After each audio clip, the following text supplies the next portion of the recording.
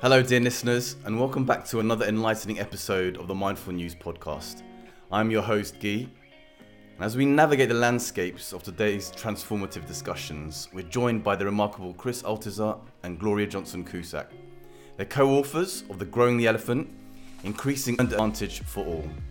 The world's seen an increased focus on diversity, equity, and inclusion, so what's the story behind this, especially in the business sector? And how did it find its voice in our everyday conversations? So essentially, the elephant in the room is the fact that there are unearned advantages, that some people have advantages based on who they are and where they are from. Mm-hmm. That is the reality that we are helping, encouraging people to embrace and to work with, to deal with that. And then hopefully, because then it's what do I do now? Because that's how I was raised. The golden rule. You treat people that you'd like to be treated.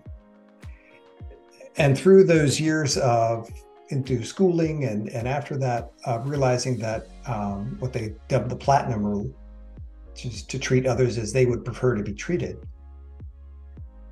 it was a mind shift. Because why would everybody not want to be treated the way I am?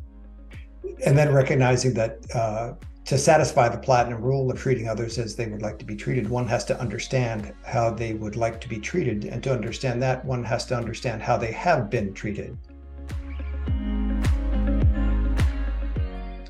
What we believe very strongly is that this work and hopefully the tools that are provided in Growing the Elephant will allow people to reflect to the point that they're able to see how their individual mindsets and actions.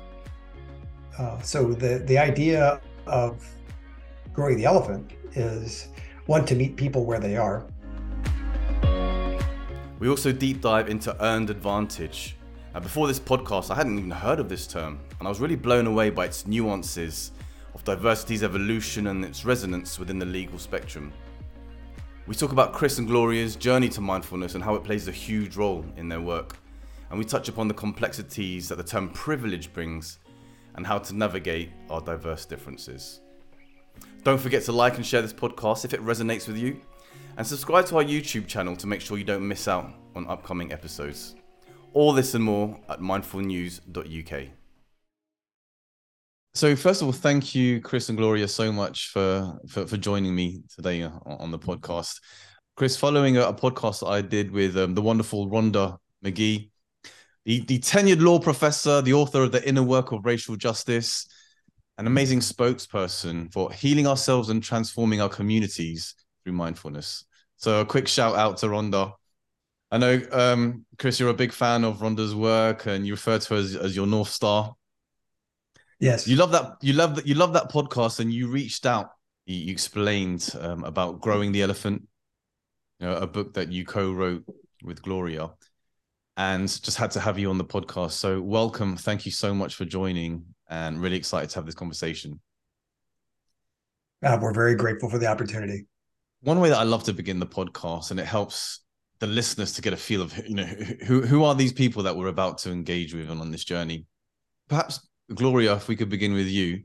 What is it about your youth that provides some context in the person that you are today? Yeah. Wow, that question goes straight to the heart of every single thing, all of the intention that comes behind the work of this book and the work of my professional life. I am African American and Halawa Supani, which is a particular tribe based in North Carolina, the southern part of the United States. Did not realize that was a major part of my heritage until recently. So there's a backstory, which I will be happy to share with you. But in my youth, my experience was one of sort of coming up in a family of what we call now sort of sociologically working poor family in Washington, D.C., at the time, very much segregated and with some challenging family circumstances, really straight through my childhood and youth. I went to a public school that was famous for tearing down the school buses that took the students. They all came from public housing, most of them from public housing projects, and it was a tough environment. And yet there was lots of beauty, and I thrived academically in that junior high school, which was quite pivotal to my development. And then I ended up getting a full scholarship at a fancy pantsy college prep school, Sidwell Friends School, which was where the Obama kids went and lots of presidents' kids went, on a part of town that I literally did not know existed. Like, I got on the bus at 5:30 in the morning, and 2 hours later, I was in a part of town where everybody was white or something else. And I remember being on the bus the first time coming to that part of town, saying, where did all these white people come from? And it was segregated by both race and class, something that you know very well based on your background. I spent a lot of time in London and know that to be true. So I went there, and from then on, got a full scholarship to Columbia University, was told that I should not bother applying to any Ivy League institutions. Got into all of them. Now I teach at Columbia University in the graduate program. Ha, ha, ha. Fancy on you. And that sort of stark contrast between my life experience as a youth and then everything that followed has really created a sense of empathy and compassion and commitment that I have to be a bridge builder. So everything that I've done in my life, working in every sector, has been about advocating for the least of these. And it's what helped me, I think, at that time when I was pretty much 17, where I decided that I didn't have a name for it, but where I decided that I wanted to be a servant leader, a person who exercised power and influences people who have power to help create more opportunity, to help more people self-actualize, because my life experience has shown me in every stage that a lot of those outcomes are dictated by who we are and where we come from. And that is really the framing of what you see evidenced in this book, Growing the Elephant. Yeah, that's amazing, because in the guests that we've had on this podcast, one continuing theme that emerges is after many years of research in their own given fields and subjects, it's this idea of giving back and helping others. At what point did that, why in the service of others for you? I think because of the we try not to use the word disadvantage, but the fact that I was so much exposed to people who had unearned advantage. And I saw so much in my life experience and continue to see the inequities where outcomes can be predicted by a person's identity. And that is a historical fact. And so in my family life, although it was challenging, I was very blessed to have parents who were very socially conscious. My father was a classmate of Martin Luther King's at Morehouse College in Atlanta. So I grew up with an ethos towards service and civil rights and justice. My mom was the second oldest of 14 children. She grew up in a sharecropping community in rural North Carolina, and was committed her whole life to giving back. So that was an ethos. We are people of faith. So I often say when I'm describing my youth, it could be easily described as a rags to riches story, and it has been written about in that way. But that is an inaccurate characterization. I had a very rich formative life, even coming up in amidst a world of challenges. And so I bring the respect for people who have come that road with all that I do, and assume that there are lots of assets that are there in all people. I like to think that talent is equally distributed, but opportunity is not. That is my lived experience. Yes. So the commitment of this work that Chris and I are doing is about helping to equip people, especially through reflection, especially through self-inquiry, to activate and to be agents of change in their own lives, wherever they sit, and to move on those intentions that we share, and to do it in a more powerful way. Very beautifully said. Thank you for that, Gloria. And for you, Chris, what is it about your upbringing that has shaped the man that you are today? Well, that's a great question. Because I did a lot of reflection, and in the book, I begin the story in 2005, But for the purpose of answering your question, I grew up in Southwest Virginia, middle class family, began primary school in the years of desegregation. So the busing of children from one part of town to the other, and had some very powerful experiences in that. And it's one of them that just stands out.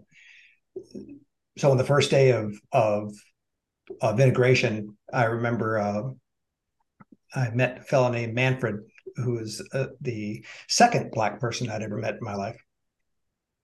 And at the beginning, he walked into the class and he said, "Do you want to fight?" And I said, "No," because I didn't realize how afraid he was, because he's the one who had been bussed, not me. Yeah. And I said, "Well, can't we just be friends?"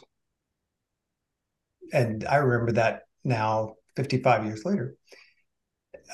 Whereas one of my brothers had the experience of getting into a physical altercation and carrying that for many, many years. So our experiences early in life, I love that you begin with that question, so much inform where we begin. So for me, the idea of, I went to an all-male college, which is still the only all-male college, now the only all-male college in Virginia. So I grew up in a very focused environment, of folks who look like me, come from where I come from, look like who I look like, have the same life experiences. And then as I got into professional life, I am currently a retired and recovering HR executive, is how I describe myself. So I'm not a lifelong educator or anything else, but a corporate executive. And where I get to the point describing the book of 2005 and the many years in between, but the whole idea of everybody's equal and colorblind is good, and that's the way it's supposed to be. And I believed all those things. I believed that was possible, preferable, in fact, because that's how I was raised. The golden rule: you treat people that you'd like to be treated. And through those years of into schooling and after that, realizing that what they dubbed the platinum rule, which is to treat others as they would prefer to be treated, it was a mind shift. Because why would everybody not want to be treated the way I am? Interesting. Yeah. So and then recognizing that to satisfy the platinum rule of treating others as they would like to be treated, one has to understand how they would like to be treated. And to understand that, one has to understand how they have been treated. And that begins a more difficult process of actually examining it. Gloria used the phrase lived experiences. And so for me, we're reflecting all the way back from my lived experiences to my childhood to the point today of my lived experiences. Of course, they're mine and I own them. And that's how life is, because that's what happened to me. To recognize that, well, other folks don't have that experience. And why is that? So the idea of growing the elephant is, one, to meet people where they are. Because one of the things it's funny, I've become a serial student, is how I describe it. So I'm always studying one thing or another. Through the University of California, San Diego, the MBSR teacher curriculum, which I completed, was just the latest of those formal studies. Because continuing to learn is the willingness to continue to ask the difficult questions. And frankly, my mindfulness experience, I'm a novice. I've been practicing for many years and teaching for the last 3, and I'm still a novice. But beginner's mind attitude around these questions of diversity, equity, inclusion, I think, is what's necessary just to begin the exploration. And then when we ask ourselves these difficult questions, to be able to sit with them. Yeah. So that's a quick journey from 3rd grade to now. And you just threw the words diversity, equity, and inclusion together. And what I'd mentioned is that, as in preparation for this podcast and just doing my research, I see those words coupled together and the acronym, DEI. Can you help to explain, why is that a thing now? What, especially in business, that it's a, it's common vernacular at the moment. When and where does this appear? And for those other listeners that may not be in the corporate world and living here in Europe or in London, why are they together, and how did it come into its own right? So I'll start, and Gloria can add so much more to this, but it's an evolution. So in the United States, when you were in the 1970s and the 1980s, this is a matter of employment, so anti-discrimination. So going all the way back to the passage of laws. So the idea that it's illegal to discriminate people based on skin color, their gender, when do women get to vote, right? Because our history as a culture has always been can I be done now, right? Well, okay, so you're now emancipated, you're not slaves anymore. Can I be done? Oh, no, you can't. You have to level the playing field. Well, can I be done? No, actually, women can't vote. Okay, well, now women can vote. Can we be done? Well, we need a civil rights law for everybody. Okay, got that. Can we be done? Well, no, actually, you're going to start restricting women's reproductive rights. Oh, can we be done? So it's the evolution of law as it played in employment. So if you go back to employment, it was the idea of equal opportunity, which is the law, and affirmative action, which was the law. And then I think when you go through the evolution of corporate companies, the idea of diversity was the first, and that's really a 1990s thing, diversity, because it recognizes that the workplace is being filled with people who are different from each other. And that's really the essence of diversity. We are different. What are our differences? Yeah. That evolved into inclusion, because the recognition was that, well, if you can be diverse, but if diverse people are not included, then you're not meeting the spirit, and you're not actually gaining what we come to realize and the studies show as competitive advantage. Because what we know from the research is that diverse teams that are managed well outperform homogeneous teams. But the rest of that science also tells you that diverse teams that are not well managed underperform homogeneous teams. So now, instead of a matter of moral rectitude or let's be philosophically or politically correct, let's talk about competitive advantage. So diversity and inclusion begins to give me a sense of I can win in the marketplace. Hence, that's the corporate side of it. And right. Equity of opportunity. So now I have D, E, and I. And part of and to be candid, some of the reaction that you get from people who are skeptical of this work is they say, oh, it's an alphabet soup, because now you've added B, now you've added belonging.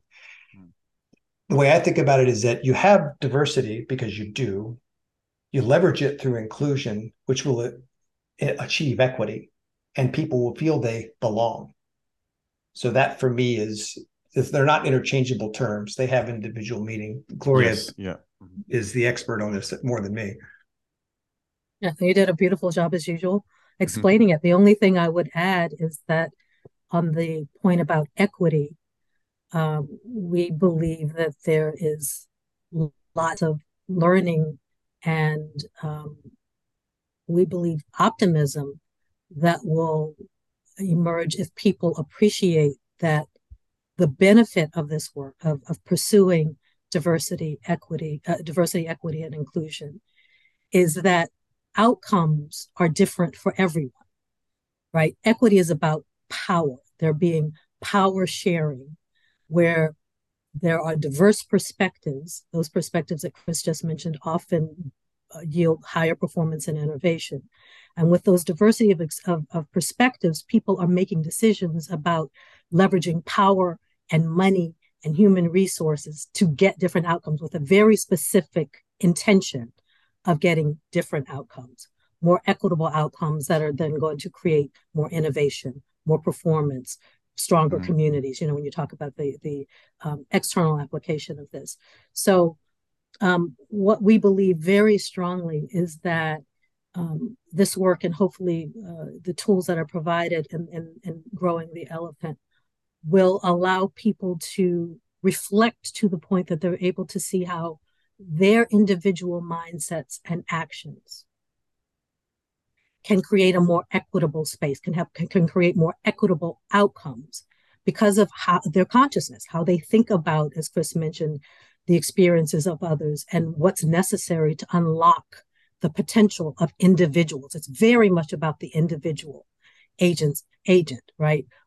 Chris, I love it when he says, we're very interested in the kinds of questions that get asked by the individual so that they can be their own best teachers and appreciate that maybe some of those assumptions that people around me have put on me, or assumptions that Chris and people in his early environment offered, are not exactly lining up with reality. And we have to name reality. That's the acknowledged part of unearned, what we call unearned advantage, recognizing that it is not a level playing field, that people are treated differently, and we have to meet them where they are and come alongside to get to a better place. Just for the book then, so Growing the Elephant, and I quote, is for anyone working to increase innovation, performance, and inclusion by building practices and mindset to meet and stay with what's difficult. It's for leaders and contributors at any level and those who help them build and sustain diversity, equity, and inclusion. Recommended by leaders, according to Bloomberg. We're very fortunate for that endorsement. I hadn't heard the term as well, earned advantage, again, before this week and reading the book. And so, you just mentioned it there, Gloria. So can you help to explain where did that come from? What does it mean? And why is the word privilege a faux pas almost, or it's a word like I said, coming into this podcast, I'm out of my comfort zone when I'm talking about certain things because I feel that I don't want to be disrespectful or be out of place, and so I'm was very careful to choose it. But why is that the case? And perhaps if you could just shed a bit of light and just help clear some of that confusion. Sure. So I'm happy to start with why not privilege. And then Chris, I'll invite you to give your pithy explanation about how we migrated to the new framework, because he does it much better than I do. Yeah. And I think I'm well equipped to talk about why that word privilege doesn't work, because my whole life experience as an executive in every sector has taught me that the word is toxic. In the American context and globally, I do work in Africa and in international development as well. When we start talking about the fact that individuals are privileged, or societies are privileged, or nations are privileged, or colonizers are privileged, it puts people on their back heels. And we end up spending, for those of us who are operating with good intention and goodwill to get to a better place, even if all of us are in agreement that we want to get to a place where we are willing to share power to make that happen, if we start the conversation by naming the fact that some people have privilege and some don't, it like picks a nerve that is never constructive, because it makes people defensive about their own belief in themselves. And people often, for all kinds of reasons, interpret that if someone is saying they're privileged, it means that they haven't worked for something, or that they have something that they don't deserve. And so we end up spending so much time saying, no, not that yes, in a practical way, it prevents us from getting to what we are talking about. So this reframing is meant to just take away that word that I believe is toxic, and to offer a different framework that allows people to lean in to the conversation and to the work, instead of feeling that they're getting called out. So that's why not privilege. Chris, you want to talk about why we think our way is better? Yeah, and just before that, Chris, so is the earned advantage, is that something that you've coined?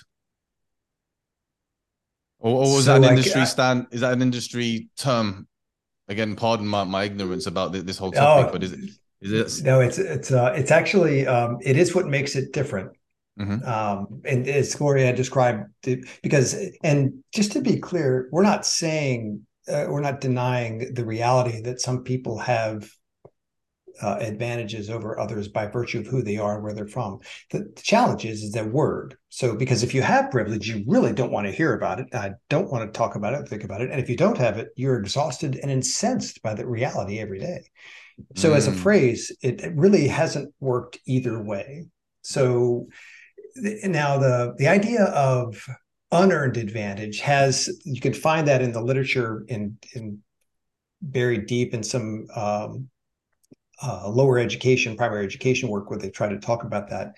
But where we went with that is, so if we want to find a better way to talk about it, first, if we, instead of privilege, let's talk about advantage. So the book begins with, let's recognize that people have advantages or opportunity for advantages. And we're going to begin with earned advantage.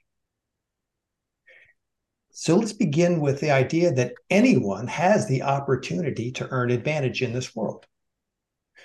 So when we begin with that, we found this in the early days of the conversations, is that people would, yeah, that's right. People would, yes, very much agree that, people can earn advantage in this world. Such as? Opportunity, promotion, economic advancement, social advancement, opportunities to learn. These are all the different types of advantages that we think about in the workplace for the most part. But if you think about it, it's beyond that as well. Yeah. So if we can all agree that anyone can earn advantage, then good, let's take a breath. And literally, that's what we do in the book. We introduce the first of the reflective practices. The breath exercise, right? Your first exercise, yeah? Yes. Mm-hmm. So everybody take a breath, because now that we've accepted that anyone can earn advantage, let's talk about the role of unearned advantage.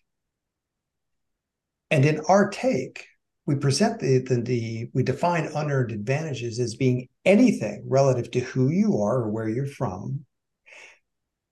It gives you advantages in, I'll say life, but in professional life, more specifically. So for example, let's take me. So I am, by inspection, you could tell I am Caucasian, I am white, I am able-bodied, I am extroverted. I was born and raised a Christian. I grew up with clean water and good food and public education and a stable household. And, if I was 3 inches taller, I'd have it all. Too bad. Yep. I'm just short, one unearned advantage. Because why? What does the science tell me is that height has an impact. So I can look at these things and we can say, well, the world should be colorblind. And one of the things we try to do in the book is help readers differentiate between what should be and what is. Yes. Because that's an important distinction. And there's the personality and a lot of things play a role in this. But the natural tendency to, I see what I see. So I recognize my headwinds, but I don't recognize yours. I recognize your tailwinds, but I don't feel like I have any. And, when you're running and the wind's at your back, you don't notice it. So exploring that notion of unearned advantage. So the way the book is framed, first is to recognize advantage, earned and unearned. Earned first, because it frankly level sets. Unearned, because the science and the data tells us this is how humans are and the conditions. And then to work with unearned advantage. Once I recognize earned and unearned, I have to work with unearned, whether I have a little or a lot. So our book isn't directed at, well, if you have, because that's from our experience, the challenge, in fact, the failure of a lot of diversity, equity, inclusion, programmatic education efforts is they come from a position of moral superiority or guilt. Trying to meet people from a position of you should be here. And if you're not here already, then I'll tell you how you need to get there. Our view is to try to meet people where they are, and to be candid, if they're in a place that I maybe once was or never have been. But the challenge is to meet them where they are, as Gloria said, with better questions rather than a better case. So essentially, the elephant in the room is the fact that there are unearned advantages, that some people have advantages based on who they are and where they are from. Mm-hmm. That is the reality that we are helping, encouraging people to embrace and to work with, to deal with that. And then hopefully then there was multiple critical, because then it's the what do I do now part of it. How do I grow that earned advantage for someone else, including myself? Right. And a lot of that involves the contemplative, reflective self-inquiry that we know has been such a major part of your life. Yeah. And do you feel now that with I've been reading a lot about the future of skills work and, the humans plus machines era that is approaching. Is this a, like when you mentioned, corporate, and that's predominantly the field, is this something more and more relevant and important as one of the growing skills? Like you look at the McKinsey list of skills do you see this as playing in that field as we look to the future of skills? I'll jump in and say we absolutely believe that. And we know that there will be progress working with people like you and others in the community if the people in power can recognize that this conversation should be considered vital among the competencies that lead to innovation and performance. Our belief is that this consciousness, this understanding and the tools that are provided will enable leaders and teams of all kinds, whether it's corporate or foundations or nonprofits or higher ed, to work more productively, to see each other more powerfully, and to come up with better solutions. From the strictly pragmatic business side of the proposition, we all know that globally the workforce is becoming more diverse in every way. Right? Race, gender, people with abilities, gender, age, the whole gambit. And we know that the consumer base is similarly becoming that. What we find is that very many leaders in all of the sectors that I have mentioned know that there is a business imperative to shift the way that teams are organized and the way that we think about our internal and external stakeholders. But the how has been elusive. Right. And we believe that this is a better way, that to talk about using the growth mindset and all of the things that Rhonda McGee and others that you've mentioned have espoused is a more powerful way to get at the outcomes that we all share than to have what we believe has been the blame and shame game, and in many instances, the politicized characterization of what this work is, which we know is really not aligned with the best intentions that we have.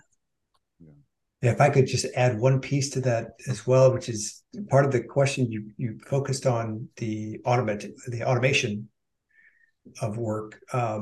So what we know is true is that machines work by programming. And when programming or the programmers are limited in their thought and their experience, when they rely on their own lived experience and not accounting for those lived experience of others, those limitations show up in the programming, which then shows up in limitations and even disparities of the machines. Yeah.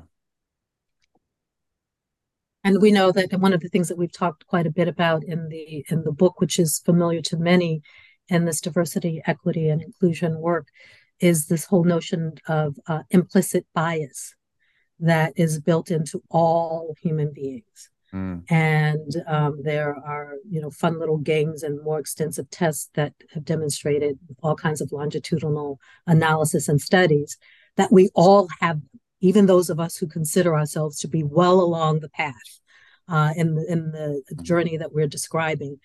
As human beings, we are wired to have implicit bias. And so there is an exercise that we encourage readers to take that will show them that these biases exist. So the issue is not whether we have the biases. The issue is whether there's the level of awareness and whether we can, through mindfulness and reflection and self-inquiry, work around them and not get in the way of what we want to achieve.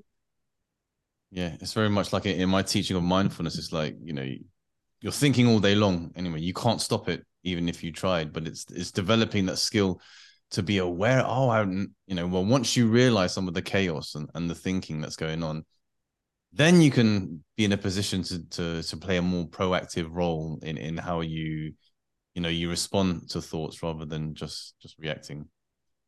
Just very quickly, I see that, Paula Caligiuri is a mutual friend of ours. Paula Uh, on I have cultural to. agility. No, I I just throw that in there because we did a podcast with her recently, and you Google anything on cultural Oh, there she agility, is. and she is the first name that pops up, and I saw it. I thought another name that crosses over, and we'll be releasing our episode with her quite soon. Oh, great. Well, I must say that that analogy that you just drew is brilliant. Mm-hmm. It's exactly the approach that we think have found is it works well, and it's not just theory. I mean, Chris and I did this book. We had a ball doing it. Both of us teach in graduate programs and all over the world.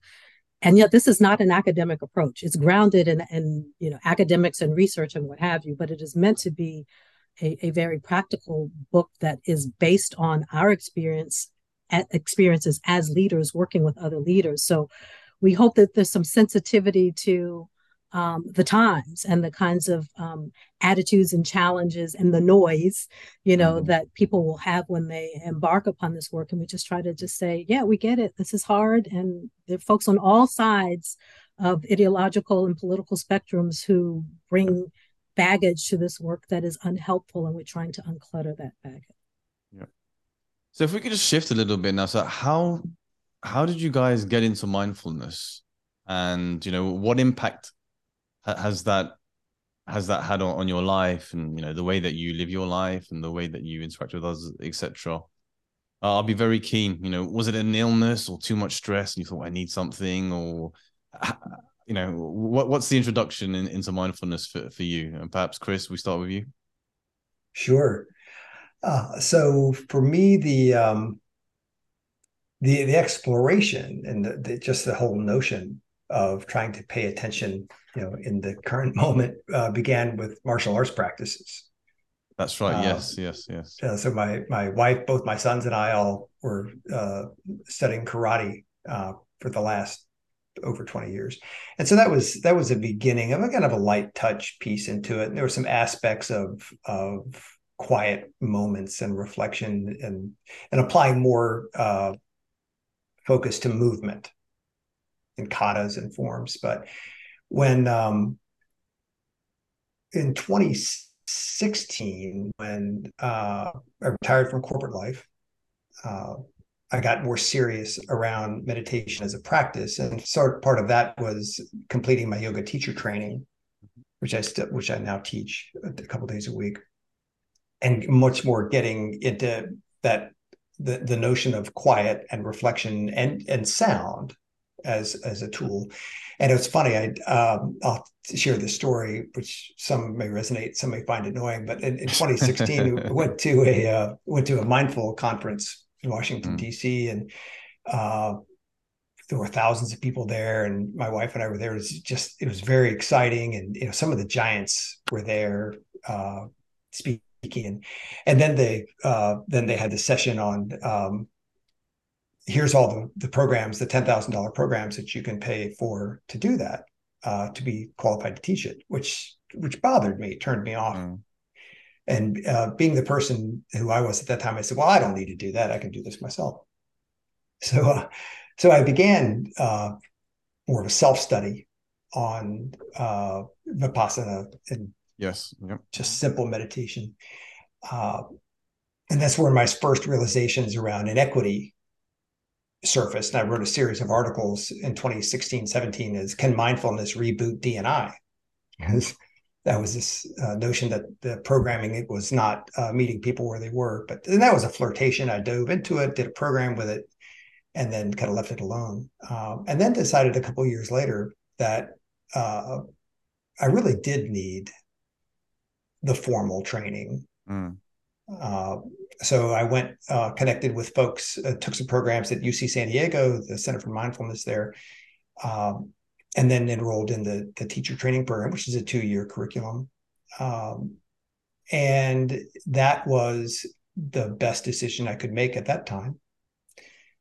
Because what I learned about whether it's karate or yoga or meditation, studying to be a teacher doesn't require me to teach, but it does require me to be better at the practice. And so that was in those years, 2019, 2020, I finished up that and have taught MBSR a few times since. But the relationship to the work goes back to getting more comfortable with myself and the application to being in, because my life has been incredibly, and I'll use the word privileged. I have lots of unearned advantages. I've not had to face the challenges that so many had. We've had illness in my family. We've had some very difficult situations in my family, which mindfulness has been absolutely central to navigating to this point. Yeah, and it's interesting because John Kabat-Zinn, you mentioned his work, the MBSR. It's actually a good friend of mine. I've run his Facebook pages. We've had him like 5-6 times now, and when he comes to London, I'll pick him up. We do our carpool podcast where we do like a one in the car together, and it's every time. It's weird to think every time I hear the MBSR, it's oh yeah, that's John's work, and it's the role that he's played to to help get us mindful. Taking his approach. Every time I hear it, it just blows my mind that I when this podcast is done, I can't wait that just to know that he will have heard it.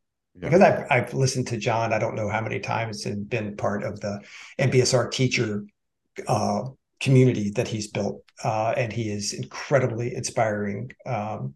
So, yeah, absolutely. And for you, Gloria, yeah.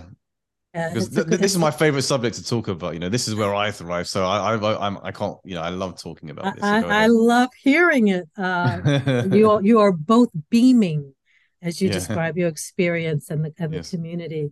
I think that we all are now a part of. I came upon meditation after having spent maybe 20 years of being really devoted to just a prayer practice as a Christian. And I happened to accompany a very dear friend of mine who was a board member of the David Lynch Foundation to one of their fundraising events in Washington, D.C. For those who don't know, that foundation is very much committed to funding and creating programming to make meditation pervasive all over the world, and especially increasingly now in underserved communities for school children and the like. It was such a powerful experience because smartly they had people give first-person testimonies about how meditation had transformed their lives, especially in managing conditions of trauma. And all of my work has been around helping underserved populations. So I was all in, signed up for it on the spot to participate in some of the training that day.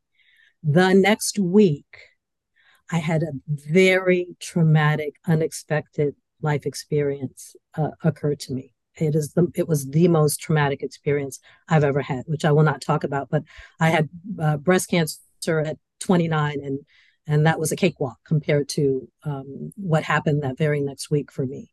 And so 2 weeks later, I went to that TM meeting in Annapolis, Maryland. And I remember in that meeting and in the 3 subsequent meetings, I cried the entire time. And it was a safe, beautiful, wonderful place to just be. Fast forward, I ended up relocating to Florida. As soon as I got here, I looked for a TM community. I just last week went to one in West Palm Beach Island, and that's where I live now in Miami, and my family is in South Florida.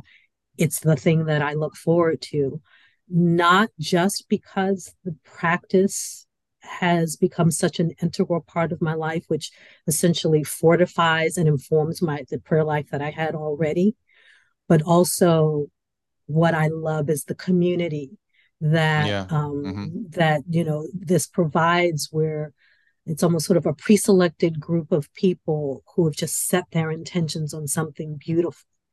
And I'm sure everyone who knows me well has had to hear me give my own testimony about it, and particularly in the African American community where the faith tradition is strong. There can be some misunderstandings about meditation and its compatibility with other faith traditions. Yes. And so in some ways, I've become a bit of an ambassador for explaining the beauty of it and how it can be beautifully integrated into our growth experiences. And what I would... No, go ahead. Sorry, I just wanted to add in, so we did a call out to Rhonda B. McGee, North Star. I also would like to call out David Treleaven and his work on trauma-sensitive mindfulness. If you're familiar, it's a very powerful education, and David's built a curriculum around truly trauma-sensitive mindfulness. Yes, and does ring a bell. Yeah. I recommend that to anyone and everyone who's in the space, especially if you're in the teaching space, because it's great awareness of what others have faced. So I wanted to make it. When I think of it, John Kemp is amazing, and Rhonda McGee, David, which we actually mentioned in the book, around the window of tolerance. Yes. Because what happens when we're, and you know this, of course, Tgui, is that when you're thinking about difficult things, you can get out of your window. And then whether it's fight, flight, freeze, appease, or whatever your reaction may be, but recognizing that guiding others through these difficult conversations also requires that awareness. Because we don't know how people have been traumatized. And Gloria's story is just so powerful. And just being aware of that in the introduction of the right questions. So we say, our program, we don't have a program. Our approach is one of asking better questions, being mindful in the asking of those questions. So I just wanted to shout out about David there too. Lovely. Yeah. And can I also offer that for any of the audience members for this podcast who aren't already sold on the benefits of meditation and mindfulness, I would just like to assert that for me and in the experiences that I've had with others who resist this kind of commitment, there's lack of understanding about the practical usefulness of it, especially for people who consider themselves to be change makers, activists. I was a lobbyist, for foundations and nonprofits. And what I have found through my practice is that it has given me greater efficacy because I am more comfortable with my emotions and my ability to be centered in any situation. There used to be a time in my life, maybe you can intuit from the story, that I've given, where I was not always comfortable with the fact that I am an empathic person. And now I completely embrace that and know that that is my superpower in all that I do, that I can present my feelings, be transparent, humble, all the things that many of the people that all of us read and follow espouse, that I'm able to do that and be more impactful in my engagements with other human beings because of that strength. Yes. So I hope that this message is helpful to anyone who is doubting any aspect of the benefits in that regard. Being in the world as opposed to just helping me feel better or be better in my internal space or my family, which of course is all wonderful outcomes too. Yeah, and I think just given the conversations that I've had, whether it's with a Muslim or a Christian and different varieties of Christianity, that when one goes to pray, whatever religion, that connection that they have, the more mindful you are, you notice that even in prayer, we get distracted. And so you could be, I've got 5 minutes, I'm going to say my prayers. And for that person, they're really, they believe in that moment. They're in like a, direct connection to their God. Yes. And it's like, so whatever religion that you are, this is a tool of constant to allow, if you want to have that 5 minute prayer, let it be a 5 minute of prayer rather than you know, 3.5 minutes of prayer and then a minute and a half of just mind wandering, and I'm praying again. Where I you love can, that. really be connected and just Yeah. observe. I've just strayed, and just imagine, if you actually face to face and sat, next to your God, it would be almost disrespectful to, we're having a conversation, and all of a sudden you think about the shopping that you need to do later on, or the email that you need to write. And it's like, oh. But it's, so whatever religion, it's love your God even more, connect even more, Yes. They're not mutually be more exclusive. deeply connected to your, to your prayer, and to have that moment. So I thought I would just throw that in there. And just lastly on this point, how has the feedback been in the book, but specifically to the breathing exercises and the mindfulness aspect of it? Has it been taken well, and are people getting the benefits that you want them to get out of those exercises? I'll start with it. It's hard to know for some. What we did in the pre-publication work, sharing the drafts and getting responses. What I found is that people will take one of two approaches to this. One is, oh, you'd like me to read the book. Let's see how fast I can read it. The other is that I'll read the book as you tell me in the book, because in the book we quote Desmond Tutu: "You eat an elephant, one bite at a time." And so, and I've gotten in probably half a dozen conversations with people. They share and I'm going to say, intentional discomfort of the practices. I had a friend of mine text me one night, just said, I just did the benefit of the doubt exercise. I hate it, and I hate you. And I say, good. So it's and that's the challenge, I think, is that by taking the approach of asking better questions, there's no proper pace. Yes. So when it's funny, in an early conversation, Gloria and I had a conversation with a corporate leader who said, "Oh, okay, this is great. What's your program?" Mm-hmm. So, well, we don't have a program. Like, you don't have a program? Well, what am I supposed to do with this? Read it and try it. So this may be a colossal commercial failure. We'll see, but that's not why we wrote it anyway. Yeah. So the idea that people will grapple with it is good. Gloria. I have a hopeful story based on a conversation I had 2 weeks ago.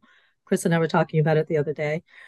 Very powerful board chair of a very powerful foundation, white male, fourth generation, super rich. Did I say powerful guy?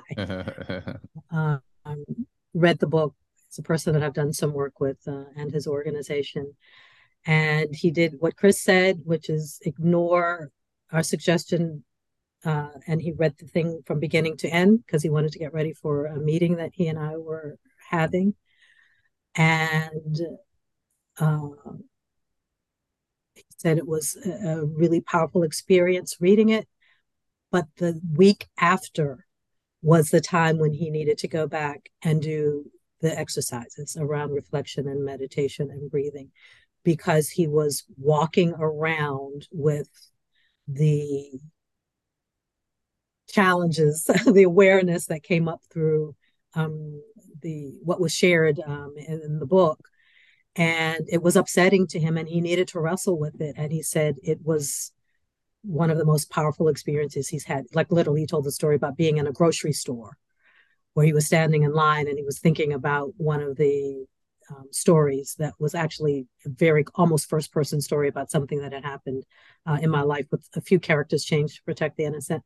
And he didn't know that. And he was reflecting on it. And he said he actually got in his car and had to sit and really take a few breaths to get through it. And so I don't care if every single person who reads the book doesn't do the exercises. That one story has me jazzed because this person is going to be changed. He has influence in lots of other places. He's going to carry himself everywhere he goes and be a person, I think, who espouses some aspects of what are included in this book. And so I think there's some hope there. Yeah. That's a beautifully said again. So I think, again, thank you so much for doing this and for sharing. You know, I really hope you've enjoyed it. And one of the ways I like to end the podcast is given your experiences and the book and all the learning lessons you've taken on the way. You know, I just wanted to ask you both, what matters most to you?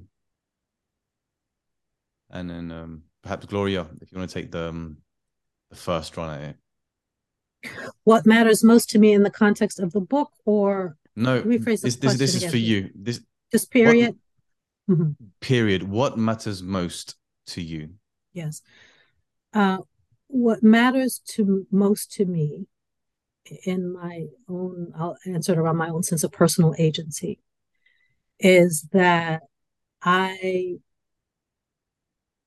operate with boldness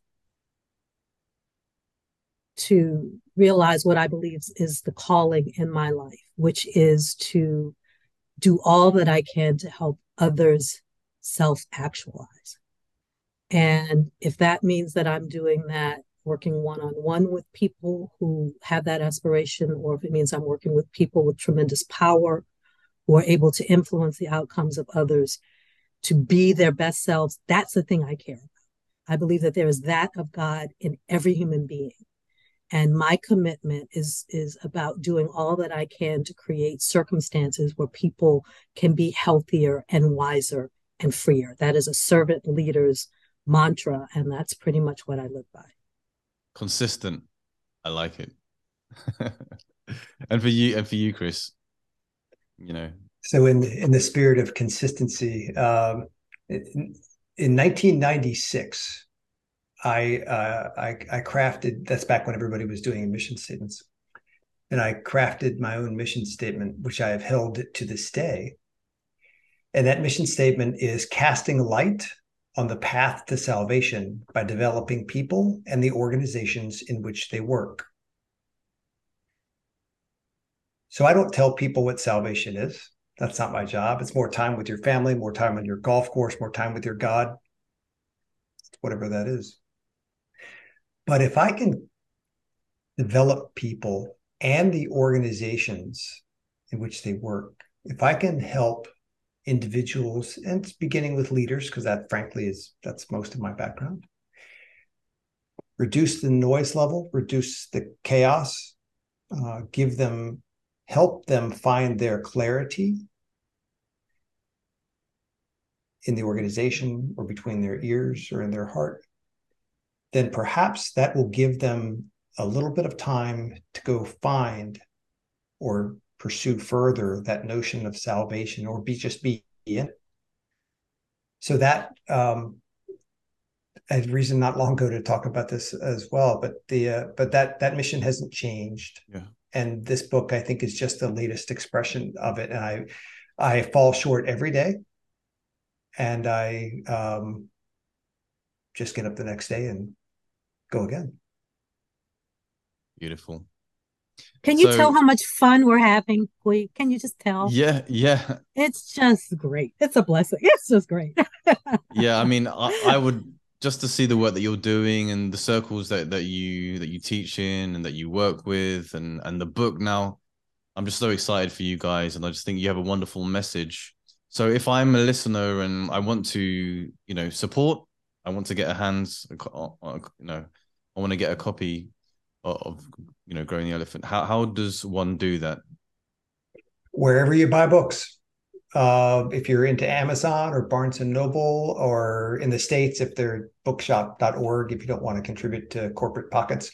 But basically, wherever you buy books, it is a UK publisher, actually, Practical Inspiration. Mm-hmm. Our good friend Allison Jones runs that shop, and they are our partner in the book. Or you could go to the Awesome. website and get more information about it too. Growing the Elephant, the name of the book. Yeah, and it's a That's right. beautifully made website. And I saw that, the section on growth mindset, reference to Carol Dweck, and I know that a lot of Heart and Soul has, gotten into making that look beautiful. And I encourage everyone to get a copy of the book. And again, just from the bottom of my heart, I thank you so much for joining me and for sharing your wisdom and for and your heart as well. So thank you very much. Thank you. It's been such an honor. Thank you for all you do.